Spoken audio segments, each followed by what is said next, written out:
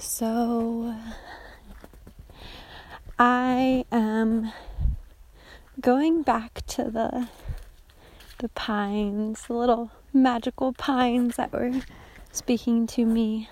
And I'm walking really kind of casually with Oliver. Oliver's, 20 or so feet ahead of me, and his tail's bouncing around.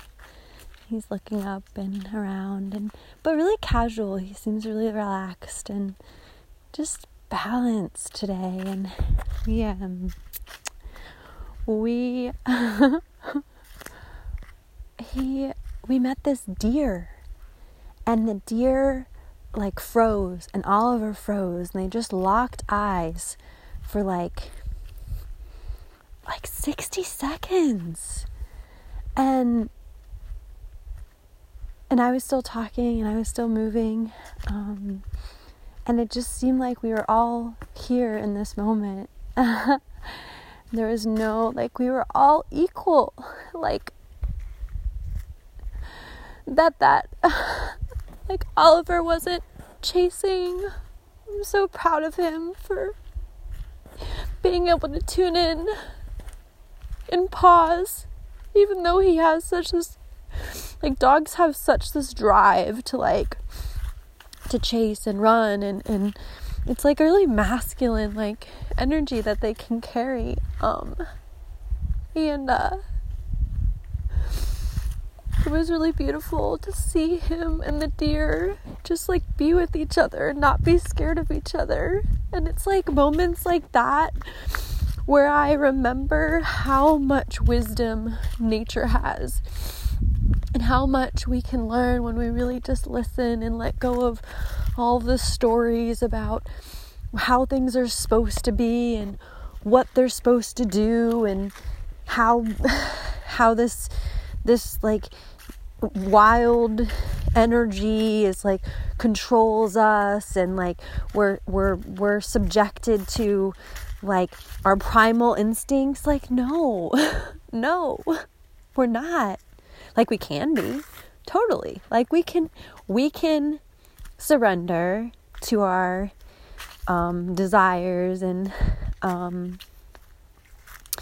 if we want that. But if we set an intention of being open and being equal and being one and tuning in and being present, then we can bring that. And that's witnessed through these interactions with nature. And the deer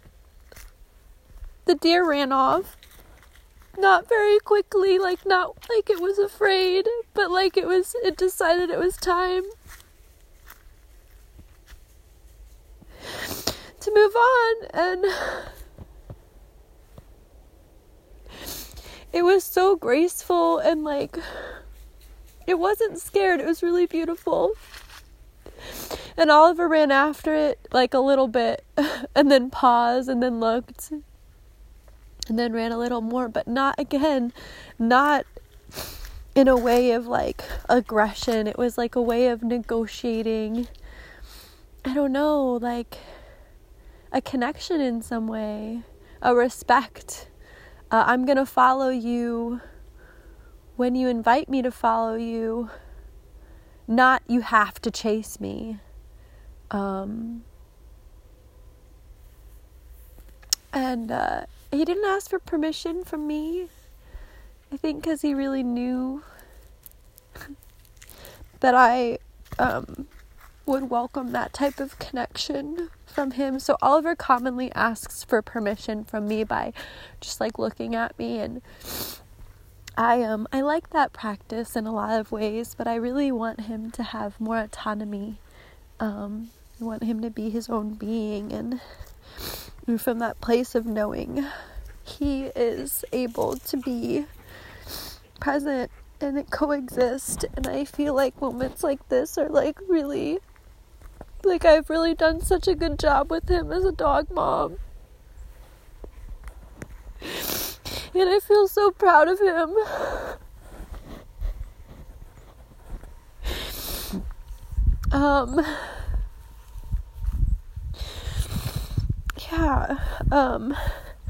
So with that, I've started this idea that I'm gonna offer an immersive dog training course to one dog at a time, with dogs and dog parents that really want their animals to be able to have autonomy and coexist with nature. And I'm not sure how long it's going to take for these practices to be instilled in a new animal. I feel like it's always a practice. Training is always a practice. And it just depends on the volume and the circumstances and the expectations that you set, and the animal and their previous patterns, and the owners and their patterns, and just a lot of things. But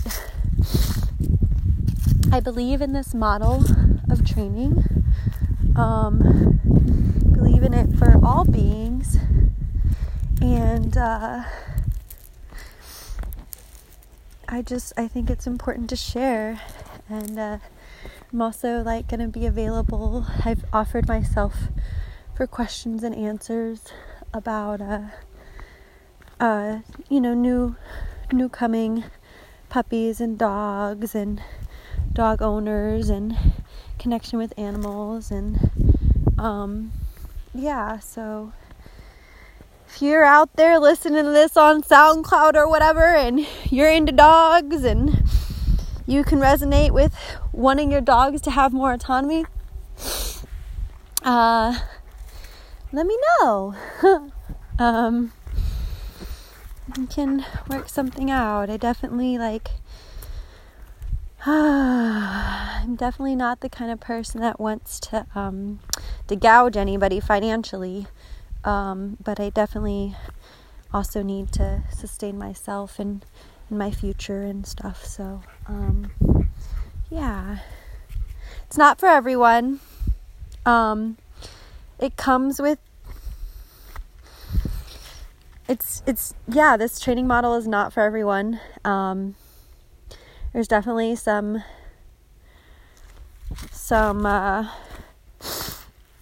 it's like with everything, there's balance, like Oliver, with his autonomy, he struggles sometimes to connect with other dogs. So that's something to be mindful of. And then other training models, sometimes you don't know what the outcomes are. But that's something I witnessed, and we're also working through that, finding that he connects more with more dogs that are like him.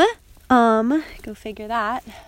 And those are just kind of rare, I guess, and that's part of it too. And being patient and believing in the connection that you want, and that those connections, those moments when you have the deepest connection you can imagine, it's so powerful, and those are the moments where growth and validation happen. So anyways, thanks for listening. You can contact me through my website, which is www.divineencounters.net. On Instagram, I'm Rainn Autumn, RAINNN, Autumn, no spaces. And then on Facebook, and I'm Autumn Rainn on Facebook. And thank you. Have a wonderful day. Yeah, and I also wanted to remind you that these offerings follow in line with the responsible capitalism model, and which